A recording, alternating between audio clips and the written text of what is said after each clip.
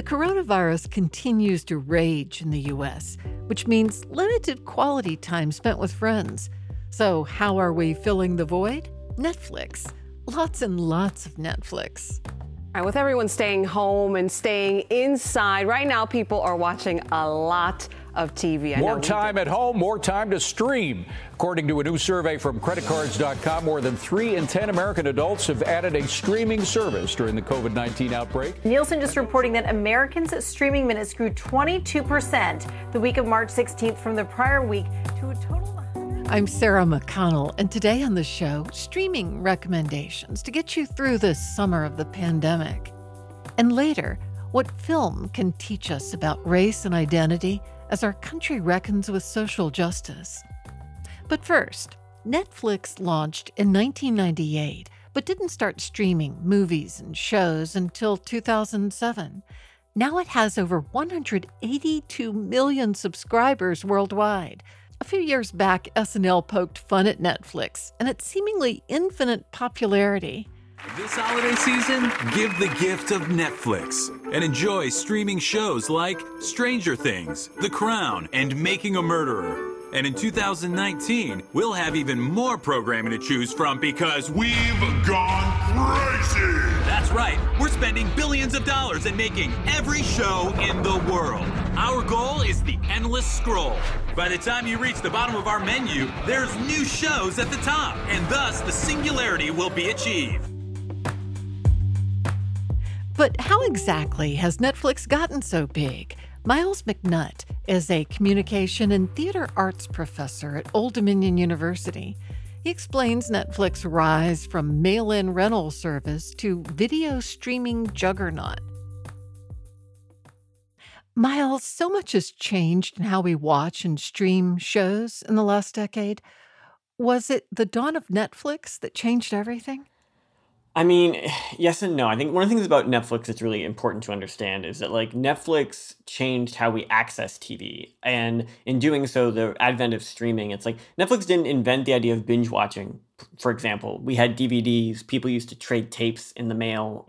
It's not that Netflix did that. It made it so much easier. It changed the convenience of watching things, of how quickly we watch them. And it's sort of like, when you think about it, Netflix started making original content, their own series, 7 years ago in 2013. Before that, they were just streaming old shows. And at that point, it was just like a form of syndication, like reruns that you would watch. That's what Netflix was doing. Once it started making its own shows, it completely opened up where it was disrupting almost all parts. It was disrupting how TV is produced, how it's distributed, how we watch it. There were so many different things that Netflix did to change the way we relate to television that it's hard to not say that it was the sort of inciting force of that change. You know, when I first saw that Netflix had created its own programming, I thought, yeah, like, I want to watch that. But what were the early original shows by Netflix that made everybody jump over to them? I think it's interesting that, like, Netflix didn't create like a new kind of programming. They were making the kind of shows that, say, HBO was making at the time. Their first big original series was House of Cards, starring Kevin Spacey, produced by Media Rights Capital, directed by David Fincher. It was this very much prestige play. It was very much this big political drama remake of a British show, the exact kind of thing you would have aired on a premium cable HBO Showtime. After that, there was Orange is the New Black, which is sort of the second show that, okay, it's not a fluke. There's not just one show that they invested in. But I think what was interesting is that, yeah, nobody really knew what Netflix was going to be doing. And once they started doing that, it's like, well, okay, then that would give them the calling card that other producers would say, okay, Netflix seems like they can make this viable. They're committed to this. They're spending billions of dollars on original content. We can now put our shows there. And once that started happening, we went from a point where they were releasing a show every couple of months back in 2013 to now where there is a new season of a Netflix show debuting pretty much every week, sometimes 2 or more per week. I feel like it hasn't been that many years since we've started saying this is the golden age of streaming, the golden age of watching. What do you think led to the golden age of watching? Was it a particular set of shows that suddenly appeared streamable? I think we love that whole term. There's sort of like, there was the golden age of TV sort of back in the 50s. Yeah. We talked about the 1970s in those terms. The golden age of television was also the 2000s, The Sopranos, The West Wing, those kind of series. We're always sort of looking to find ways to legitimate the TV that we're looking at. And I think with streaming, what's different about that a little bit is that it's not just the shows themselves, which I would argue are not dramatically different or better than what a basic cable channel like FX was producing at the same time. What was different, though, is there's a perceived ubiquity. The idea that Netflix feels much more accessible, you get to watch them all at once, that you, in doing so, it feels like they're more sort of a part of the cultural dialogue. The struggle from my perspective is that, like, I don't want us to lose the fact that Netflix did not completely reinvent the wheel. Television did not dramatically change. It was a series of subtle changes that add up. But it's this convenience factor that it's easier now to access Netflix, that we don't have to be subscribed to cable or find something at a certain channel at a certain time. We can watch it on our own time, on our phones, on our tablets, all those different factors. I think the cumulative impact of those smaller changes create sort of this perception of, say, a golden age of streaming, when in reality, it's just an extension of all the golden ages that came before. So, what do you think is the downside to this explosion of subscription-based streaming services? I mean, there's a lot of small things that I would sort of point to. Like, one of the things that in my own sort of research and writing that I've sort of pointed to is something just very small that just bugs me. It's not like this seismic thing, but these streaming services, like opening title sequence is one of my favorite things about TV shows. They're distinct, they air each week, they sort of orient us, they're really dynamic, great theme songs, all these kind of really interesting elements to them. But these streaming services let you skip those. I love skipping them because when I want to binge, I don't want to spend any time when I could be diving into the new material. And see, I hate that. For me, that ritual, that experience. And like, I understand why people like it, but to me, that's valuing the sort of perception of convenience over the sort of narrative and the sort of the thematic possibility, the sort of storytelling that is providing. That break, that breath, the rhythms of that were really important to me, and I'd really invested in them.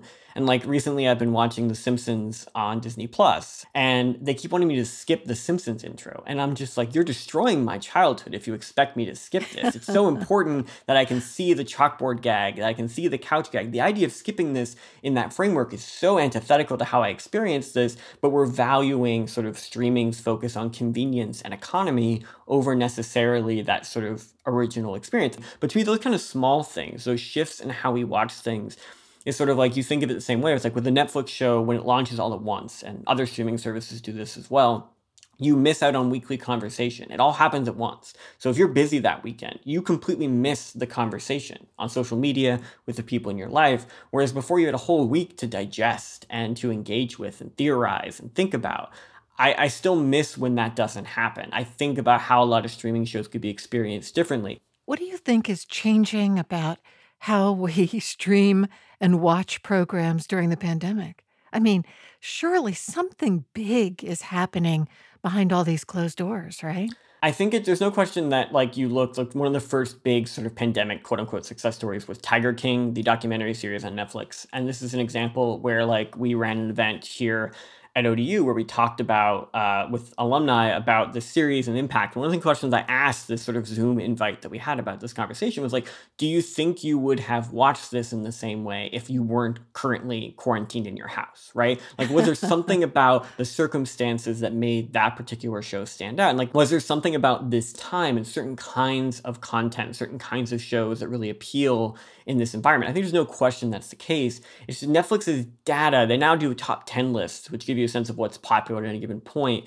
We still don't have enough information on what's being watched and how, but they have all that data. And so all their algorithms are figuring out, okay, we have a captive audience. Obviously, usage is no question up, but what are the patterns that they're seeing? How might that influence the kind of programs they develop? That's all still very much proprietary information. And the way they count viewers is deeply suspect and not the same as broadcast audiences. And so it's sort of, we're still not really sure what those impacts look like, but just anecdotally hearing people talk about things, it does seem like the captive audience factor has definitely resulted in a show like Tiger King being maybe a little bit more of a cultural event than it would have if it was competing with people's normal lives. What have you been watching that's sort of a guilty pleasure for you? Well, first of all, I don't believe in guilty pleasures. This is very important in this case. I understand why we use the term, it makes sense, but to me, there's no guilt in pleasure. If you like something, like it, talk about it. Not everything needs to be this sort of huge brain food notion. My best example of that is an ABC series called Holy Moly. It is an extreme mini golf competition.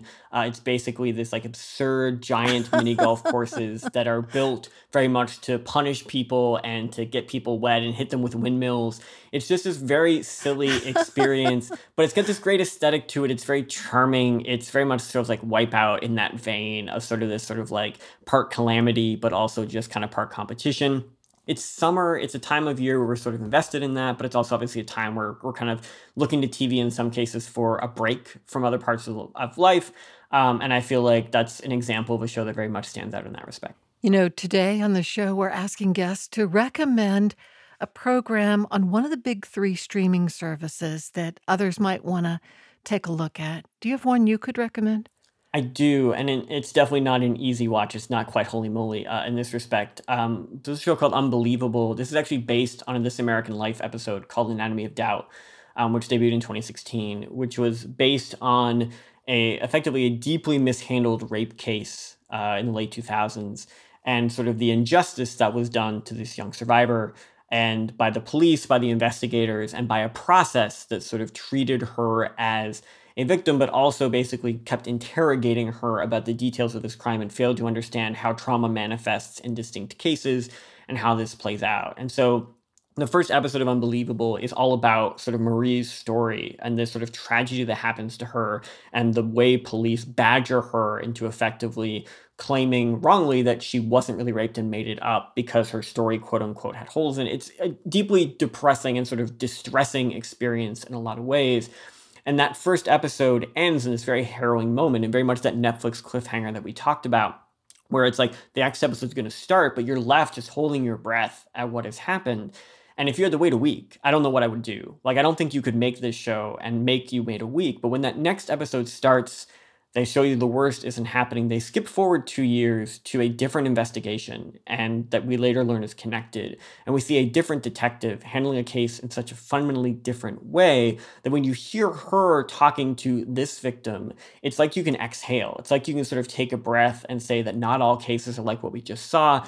That when you hear her give that particular case, you hear something completely different.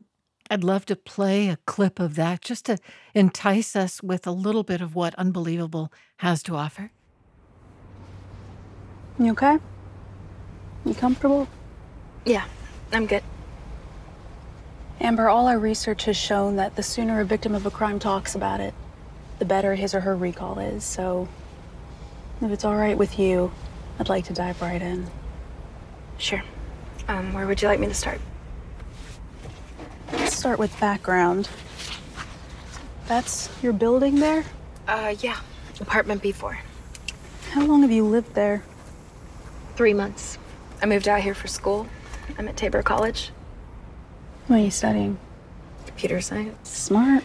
A lot of work in that field. Mm-hmm. My colleague, Detective Wilson, he says the assault happened this morning? Mm-hmm. Early. Before the assault, can you tell me a little about where you were, what you were doing? I was sleeping. I stayed up really late. My boyfriend was visiting from Chicago when he left yesterday. I always do that when he leaves. Stay up late. It's like all of a sudden I can't sleep without him, you know? I do. Have you told him what happened? Mm-mm. I haven't told anyone. Is that weird? Just the thing is, Eric's super protective of me, so as soon as I tell him, he's gonna be... Amber, you don't have to explain yourself to me. Who you choose to tell, when you choose to tell them, that is entirely your decision. Just wanted to know. So that scene, to me, I go back to it all the time because it's not complicated. Merritt Wever, who you're here speaking, is very much not a showy actress, very understated. But just hearing those sort of words of comfort, the way she treats this victim so differently, is this sort of sense of hope that drives you forward to say, this is not a show about this sort of terrible thing that happening over and over again. It's a show about the possibility of, ultimately in this circumstance, sort of detectives who have a better understanding of trauma and of sort of rape victims treating this case in a better way and working towards justice. It's a difficult watch. It's not an easy show to sort of go through, but I would argue that I ended up feeling very sort of not relieved about what happened, but ultimately, I guess, hopeful that there's a possibility that shows like this, the stories like this based on a real story, can help us better understand how we process these situations. Isn't it interesting that it came out last fall, but is so helpful during this time of anti-police brutality protests? I mean, from my perspective in this circumstance, it does connect to the sort of notion of sort of, is this a case that a police detective should be handling in a criminal fashion rather than having social services and sort of different systems that are able to handle parts of this process rather than detectives who are there to solve a crime rather than necessarily sort of communicate with and treat a victim, and sort of the nature of which we sort of are allowing the police to maybe take on roles that they're not equipped or trained for. I think there's a definite message about that in the context of this, because depending on the detective that you get in these circumstances, you're going to get a fundamentally different understanding of what she experiences in these cases. Yeah, that's fascinating. Well, Miles McNutt, thank you for sharing your insights on With Good Reason. Thank you very much for having me.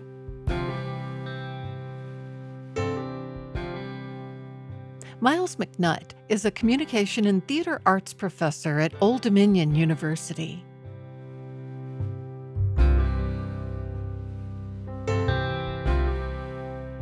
My next guest is Yousra Boustia. She's a Moroccan-American filmmaker and cinema professor at Virginia Commonwealth University.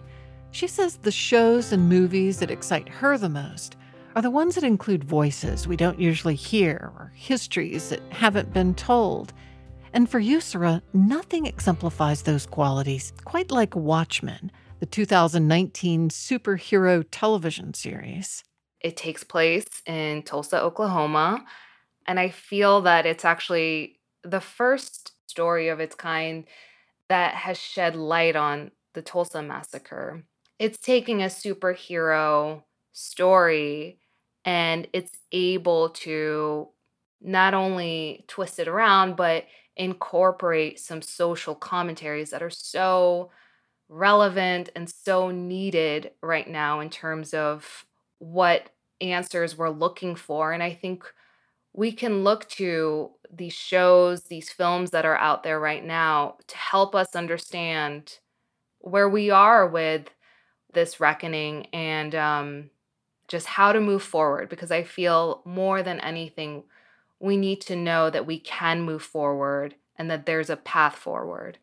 You mentioned the Tulsa Race Massacre, also called the Black Wall Street Massacre from 1921. I do think it was the first time a lot of Americans had heard of it. There's still a lot of history that's unseen and unheard of.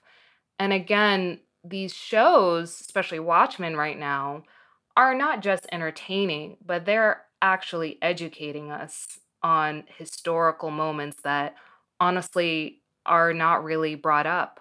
I think there's more room right now, and it's so needed to shed light on things that are still unknown, just to help us understand how far we need to go.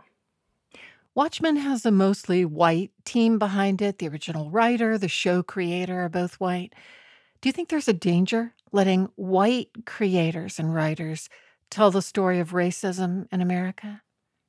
You know, I think I ask my students the same questions that they should ask themselves, and that's, am I the right person to tell this story? And I don't completely believe in identity real estate. I don't believe that if you're a man or you're a woman, you cannot tell a story of someone who's a different gender than you. But I am always a big proponent of having more people of color in the entertainment world and in the entertainment industry. And we still have a lot of work there in terms of bringing these voices to the forefront. But still, I think we're going in the right direction. And one example I can give is there's a film called Last Black Man in San Francisco, and that came out in 2019, and it was directed by Joe Talbot, and the story was by Jimmy Fails and also by Joe Talbot. So Joe Talbot is white identifying, and but Jimmy Fails is black, and it's a quite personal story of Jimmy Fails reclaiming his grandfather's house in a gentrified neighborhood in San Francisco.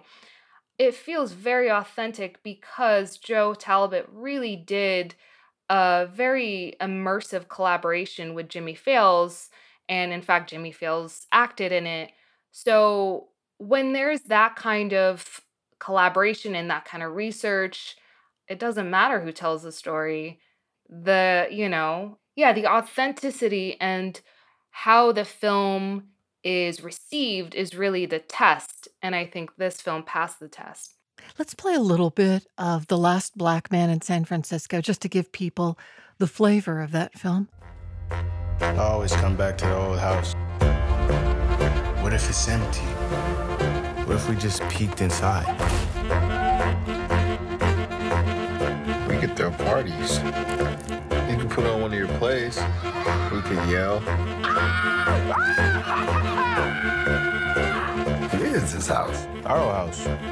That's not your old house, and that's not your neighborhood. I've had so many of my students tell me they were just left in the movie theater after watching this film, just bawling, crying. And that's what good story does to you. It just evokes your deepest emotions and stirs you in ways you did not anticipate. How have you seen your own North African heritage reflected in some of what you're able to stream these days? I'm from Morocco originally. I was born in Rabat, which is the capital, and my family and I moved when I was about 7 years old. So to be perfectly honest, when I grew up, people would ask me, well, where are you from? What's your race? When I was asked, what's your race? I never knew how to answer that because it was just not something I really grew up with. I was just like, well, I'm Moroccan, but now I live here. So I knew I was from Africa. That's it. And so now as an adult, I identify as not just Moroccan, but also American. I still ask myself, I don't know what my race is. I just know I'm Moroccan and I'm American. That's it. But I'm still deeply connected to my heritage and my ancestry. So I have recently discovered this comedian, Rami, and he actually came out with a series called Rami. It's on Hulu. And it really just explores what it's like to be a Muslim American. He's Egyptian, and how to navigate life as a millennial.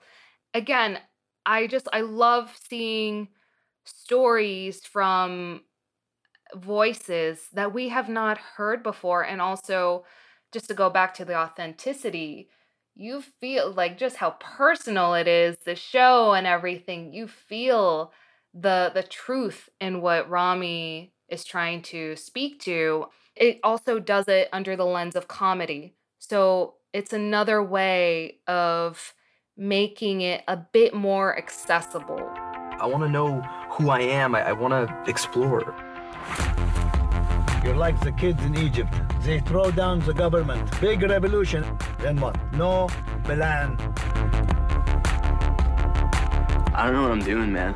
I look at my parents and how strong they are and how they just know everything's gonna be okay because they have God. And yeah, I have sex even though I'm not married. Where are you gonna go? So what? That means I'm not a good Muslim? I'm just trying to be good.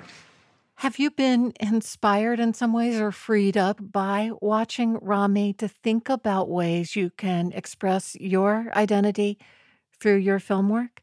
I'm laughing because it's so funny to think about just where I was 5 years ago or 6 years ago, where I was really grappling with my identity and asking myself, well, where do I belong? Where do I fit in? And in those past 5 years, I was making films that really related to that, and to these questions I had about identity. I made a documentary film about the Miss Arab USA pageant. And that was me trying to just really look at the psychology of being an Arab and being an American and trying to dispel certain stereotypes and misperceptions that, most Americans have. My other film was a short film called I Am Selma. And it's about a teenage girl who is Muslim, and it's in the aftermath of 9/11. She gets teased for wearing her headscarf to school. And because of that, her family tries to hide the fact that they are Muslim just to protect her and to protect themselves. And yet, despite that, she just feels that there's a deep injustice. And in the end, when she discovers that her mother took all her headscarves, she finds an American flag and she decides to wear that as her headscarf to school. So I was really trying to understand, who am I and what is my role, and what can I do in this conversation when it comes to identity politics. And now, I think my film work still discusses that, but it's a bit bigger and bit more broader.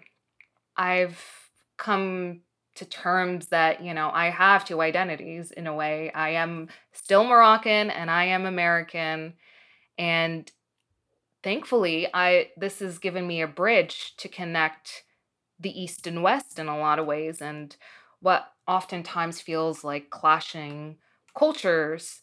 Now I'm actually moving more into supernatural horror. And How so? I've been inspired by the work of Jordan Peele and his film Get Out. And I just find that you can say a lot more in horror. You can address a lot more themes in a way that doesn't feel so didactic. And again, just gets back to that accessibility, makes everyone realize that everyone can connect to a Black or brown protagonist and go through the journey with them and understand what it's like to be in their shoes. And that's what I'm interested in now.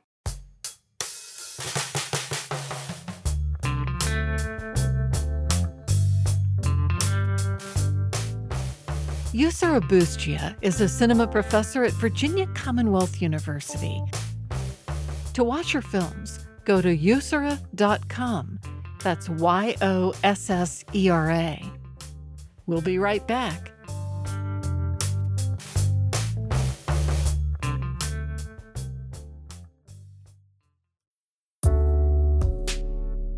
Welcome back to With Good Reason at Virginia Humanities. In 2018, The Simpsons cartoon drew controversy for its portrayal of Apu, an Indian-American cartoon character voiced by a white actor named Hank Azaria. Recently, Azaria has said he'll no longer voice the character. The idea that anybody was young or old, past or present, was bullied or teased based on the character of Apu, it just really makes me sad. It was certainly not my intention. I wanted to spread laughter and joy with this character, and the idea that it's, brought pain and suffering in any way, it's upsetting, genuinely. And in the last few weeks, more white actors have stepped down from voicing characters of color. Shilpa Dave is a professor of media studies and American studies at the University of Virginia. She's the author of Indian Accents, Brown Voice, and Racial Performance in American Television and Film. Shilpa, what do you mean by brown voice? What is brown voice?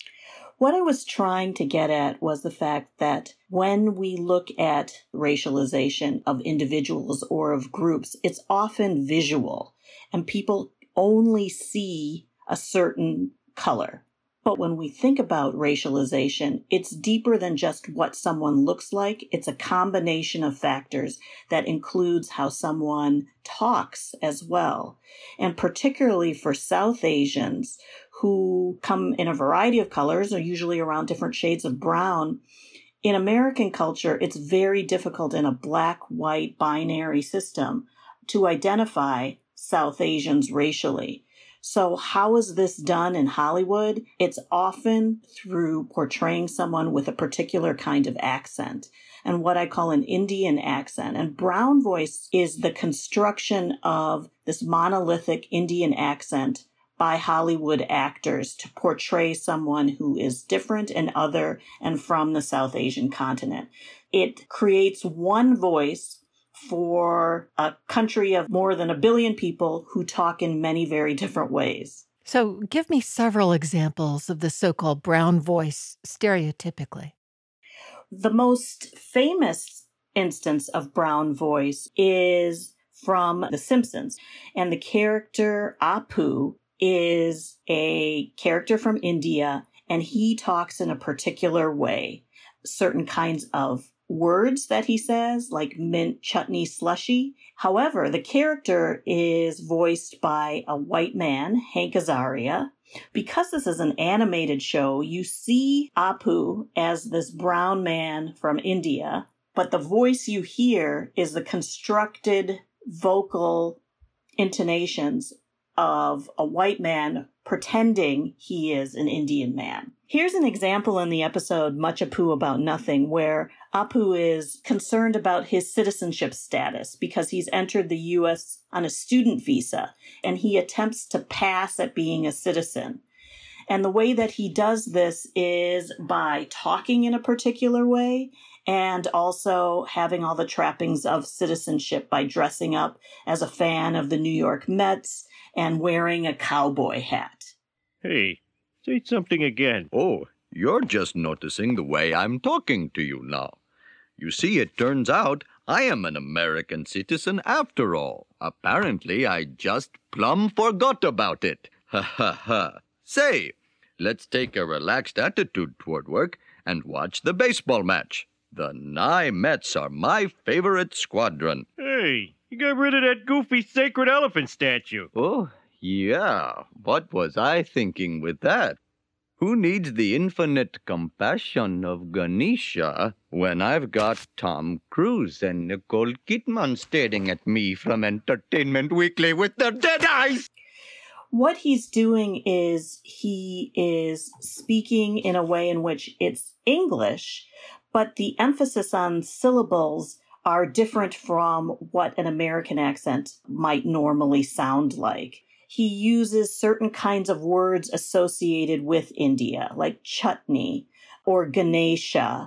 It's the way in which he speaks English that makes him an outsider. But I imagine cartoons are trying to create caricatures, and in doing so create stereotypes, right? How does that hurt us in our perception of South Asians? Well, what's interesting is that no one knew for a long time. Cartoons don't reveal the person. So if you actually show a clip of someone speaking in an accent that doesn't match the way in which they're looking, it becomes problematic. And in fact, even today, a lot of voice actors are saying they're no longer going to play multiracial characters or characters that do not reflect who they are as a person. Are there other white actors that have been playing racialized characters? Oh, yes. In today's news, Kristen Bell, who's an actress, will no longer voice a mixed-race character on Central Park. And another voice actor, Jenny Slate, said she won't play the character of Missy Foreman, who's a mixed-race girl on the animated comedy Big Mouth. What happens is that you get one voice that is supposed to stand in for everybody, instead of looking at the ways in which people speak differently. All people do not speak the same way. People have different intonations, they have different phrases that they use, and yet in brown voice and in black voice, the stereotype shows that people speak in one particular way. And with Asians and Asian Americans, it's that they do not speak English well. This also happens with Latinx performers. And with African Americans, it's that they speak English, but it's in a very different kind of tone. And this racializes them in a way that is derogatory. Talk about South Asian characters in a couple of other sitcoms. You have Cece in The New Girl and Mindy in The Mindy Project. How is Mindy's character stronger in a fuller portrayal of her full ethnicity? So Mindy Kaling was a writer for the show The Office, which was a huge hit. And then from there, she developed her own show, The Mindy Project, and she was the star. And the difference is, instead of other people writing what they thought South Asians or Indians might act like, it was Mindy Kaling who was in charge of not only writing her character, but she also represented herself. She was the central force. And so what the Mindy Project did is it's allowed people to write their own stories. That's the same thing that Mindy does in Never Have I Ever. She's brought in different writers, but she's also brought in different actors to show the multiplicity of roles that South Asians have in the world. In Never Have I Ever, we have a teenager, Devi, who is dealing with the death of her father. And in the pilot episode, you start with a young girl who is going back to school on her first day of school in high school.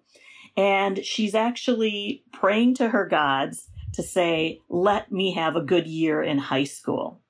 Hey gods, it's Devi Vishwakumar, your favorite Hindu girl in the San Fernando Valley. What's a poppin'? It's the first day of school, and I thought we should have a check-in. I think we can all agree that last year sucked for a number of reasons. So I thought of a few ways you guys can make it up to me. 1, I'd like to be invited to a party with alcohol and hard drugs. I'm not gonna do them, I just like the opportunity to say, no cocaine for me, thanks. I'm good. 2, I'd love for my arm hair to thin out. I know it's an Indian thing, but my forearms look like the friggin' floor of a barber's shop. And lastly, most importantly, I'd really, really like a boyfriend. But not some nerd from one of my AP classes. Like a guy from a sports team. He can be dumb, I don't care. I just want him to be a stone-cold hottie who could rock me all night long. Thanks for considering. I love you guys.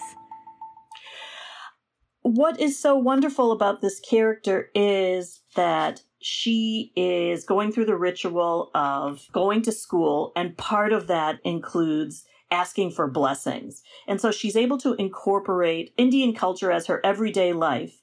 And it's not something that makes her an outlier, but instead is part of her everyday life.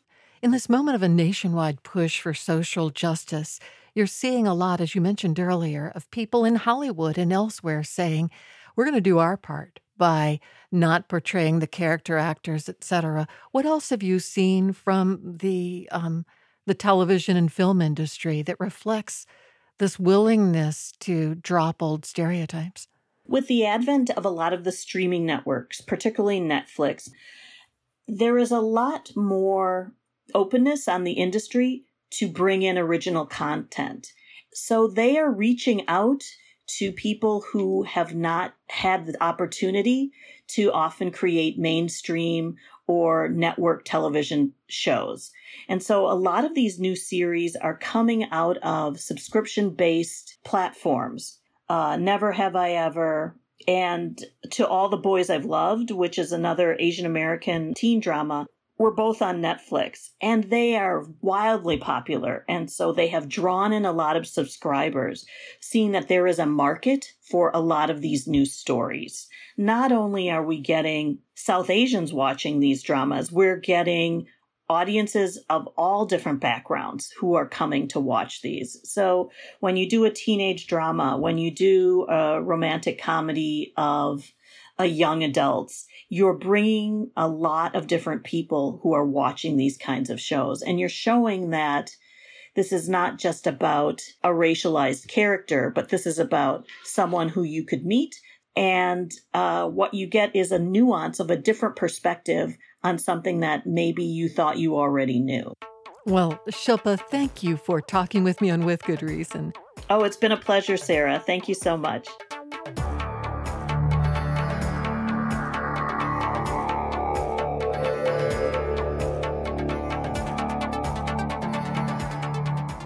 Shilpa Dave is a professor of media studies and American studies at the University of Virginia. She's the author of Indian Accents, Brown Voice and Racial Performance in American Television and Film. With everyone staying at home, experts say the coronavirus could have a positive impact on the environment. But how do we keep this going after the pandemic? Well, my next guest says documentaries about the environment are a good place to start. Tanya Stadelman is a filmmaker and professor of film and media studies at William & Mary. Her own documentary, called This Creek, chronicles the contamination of a water source in New York and its devastating effects on the local population. And Tanya recommends 2 environmental documentaries that have profoundly influenced her work. The first film I'd like to recommend is called A Fierce Green Fire by Mark Kitchell from 2012. And what I like about this film is it gives you a great overview of the environmental movement. And the title, A Fierce Green Fire, it's taken from a quote by Aldo Leopold, the American ecologist and environmentalist. And it describes him looking into a fierce green fire in a dying wolf. And that was the moment that made him decide to become an activist. Tell me about one of your favorite moments in the film, A Fierce Green Fire. Can you play a clip? Sure. So A Fierce Green Fire actually consists of several other documentaries. And one of the moments that really stood out to me is when Paul Watson, he's the environmental activist who started the Sea Shepherd Conservation Society, and he was part of the beginning of Greenpeace Action. And you see a clip of him in the boat as they're trying to protect the whales from the Japanese who are shooting arrows at the whales. And he describes this moment of a dying whale that's coming out of the water, and he looks right into the eye and he sees the dying whale, and that for him was his turning point. So what I'm particularly interested in is what actually incites the beginning of someone to become an activist. The particular moment when a person experiences a suffering and is compelled to change their life path and pursue that. And that's what happened for Paul Watson. Bob and I were in a small boat in front of a Soviet harpoon vessel that was bearing down on us. In front of us is 8 magnificent sperm whales that were fleeing for their life, and every time the harpooner tried to get a shot, I was at the helm, so I would maneuver the boat to try and block the harpoon. And the harpooner's not shooting, but eventually somebody from the bridge walks down the catwalk and talks to the harpooner, and the harpooner nods and the guy goes back, and Bob looks in his eyes and he knows this guy's going to shoot this harpoon.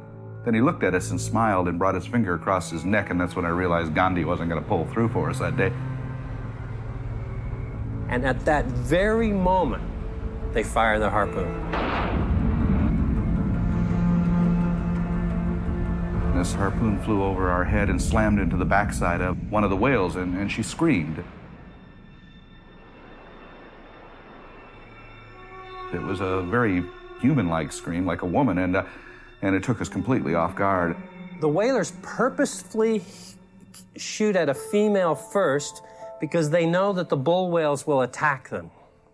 And then when the bull whales come to attack them, which is exactly what happened, he was waiting for him and very nonchalantly pulled the trigger and sent a second harpoon into the head of the whale, and he screamed and fell back, and now the water is full of blood everywhere from the 2 dying whales. And as this whale lay and rolled in agony on the surface of the ocean, I caught his eye and he looked straight at me. and we're looking into the eye of this huge sperm whale, and I have to tell you, it's sort of beyond emotional. You know, when there's certain moments that are so emotional, you're just in brand new territory. You've also recommended for us a documentary called Gasland from 2011. What's that? What I like about Gasland is this is a personal story of how Josh Fox becomes an environmental activist. And how it starts is he gets offered to sign a lease with a natural gas company so they can do the fracking. And since he didn't understand what the process was, he decides to set forth and visit people, other landowners, a lot of farmers actually, who had signed leases. So he goes on this journey across the country and discovers all these people that experienced very bad water contamination after they had signed leases and where they had done the fracking on their lands. And so he collects their video testimonials, and he tells the viewer the story of how he realizes that so many people don't understand the problems about water contamination that he needs to make this film.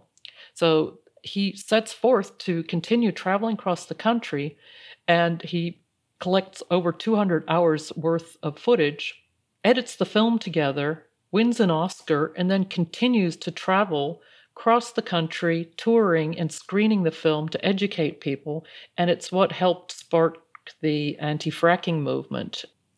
Did his particular style inspire something you have made called This Creek, a film about water contamination in New York State? What inspired me was how he connects with the people and collects their stories. And that is something that I proceeded to do with This Creek. So I moved to Lockport, Western New York, just started graduate school, and I told one of the locals that I'm interested in environmental issues, and she said, well, I've got something for you. And so what I discovered was 18 Mile Creek is actually a popular sports fishing creek that runs north from Lockport into Lake Ontario, and it's been polluted for over 100 years. And then I heard about Shirley Nicholas, a woman in her late 70s who spoke out about this on the public talkback radio show called Stuck in the Middle. So I set out to interview her, and then I met more people, and I got to collect all these testimonials of people talking about losing generations of their families to cancer.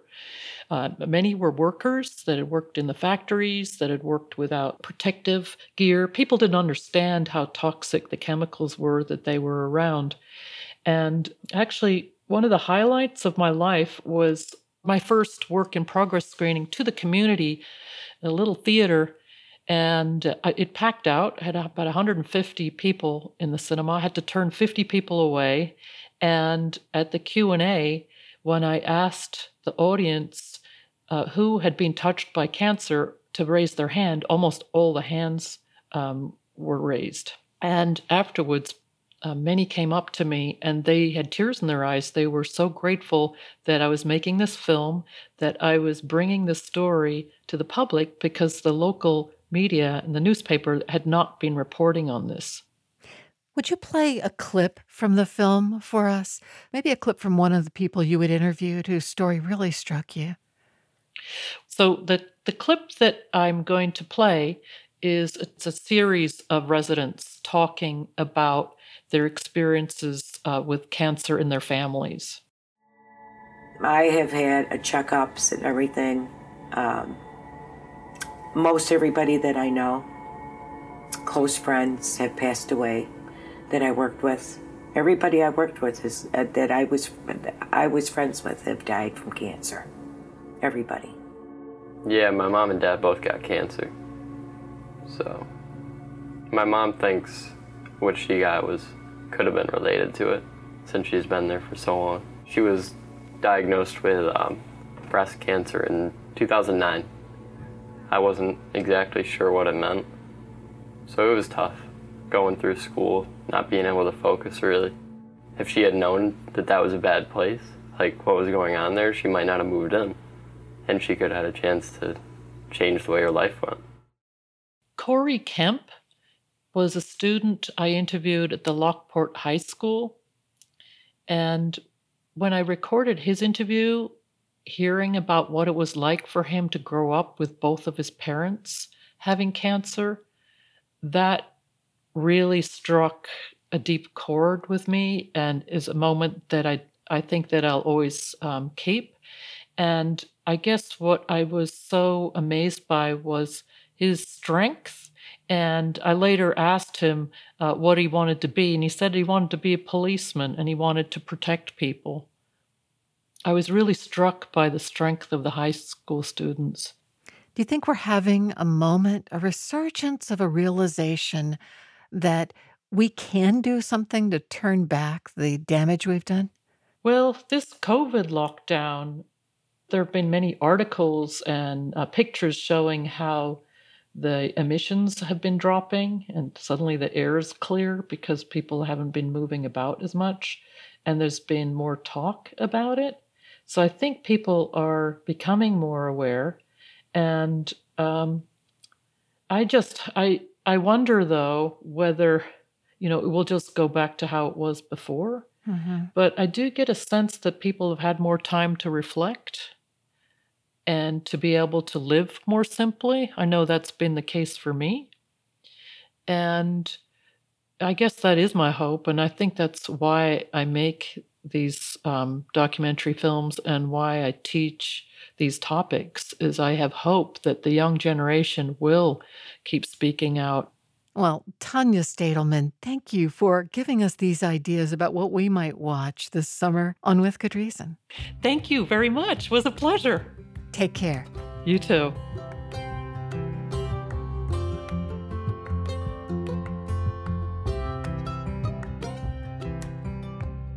Tanya Stadelman is a professor of film and media studies at William & Mary. To see her films, go to tanyastadelman.com. Major support for With Good Reason is provided by the University of Virginia Health System, pioneering treatments to save lives and preserve brain function for stroke patients. UVAHealth.com. With Good Reason is produced in Charlottesville by Virginia Humanities, which acknowledges the Monacan Nation, the original people of the land and waters of our home in Charlottesville, Virginia.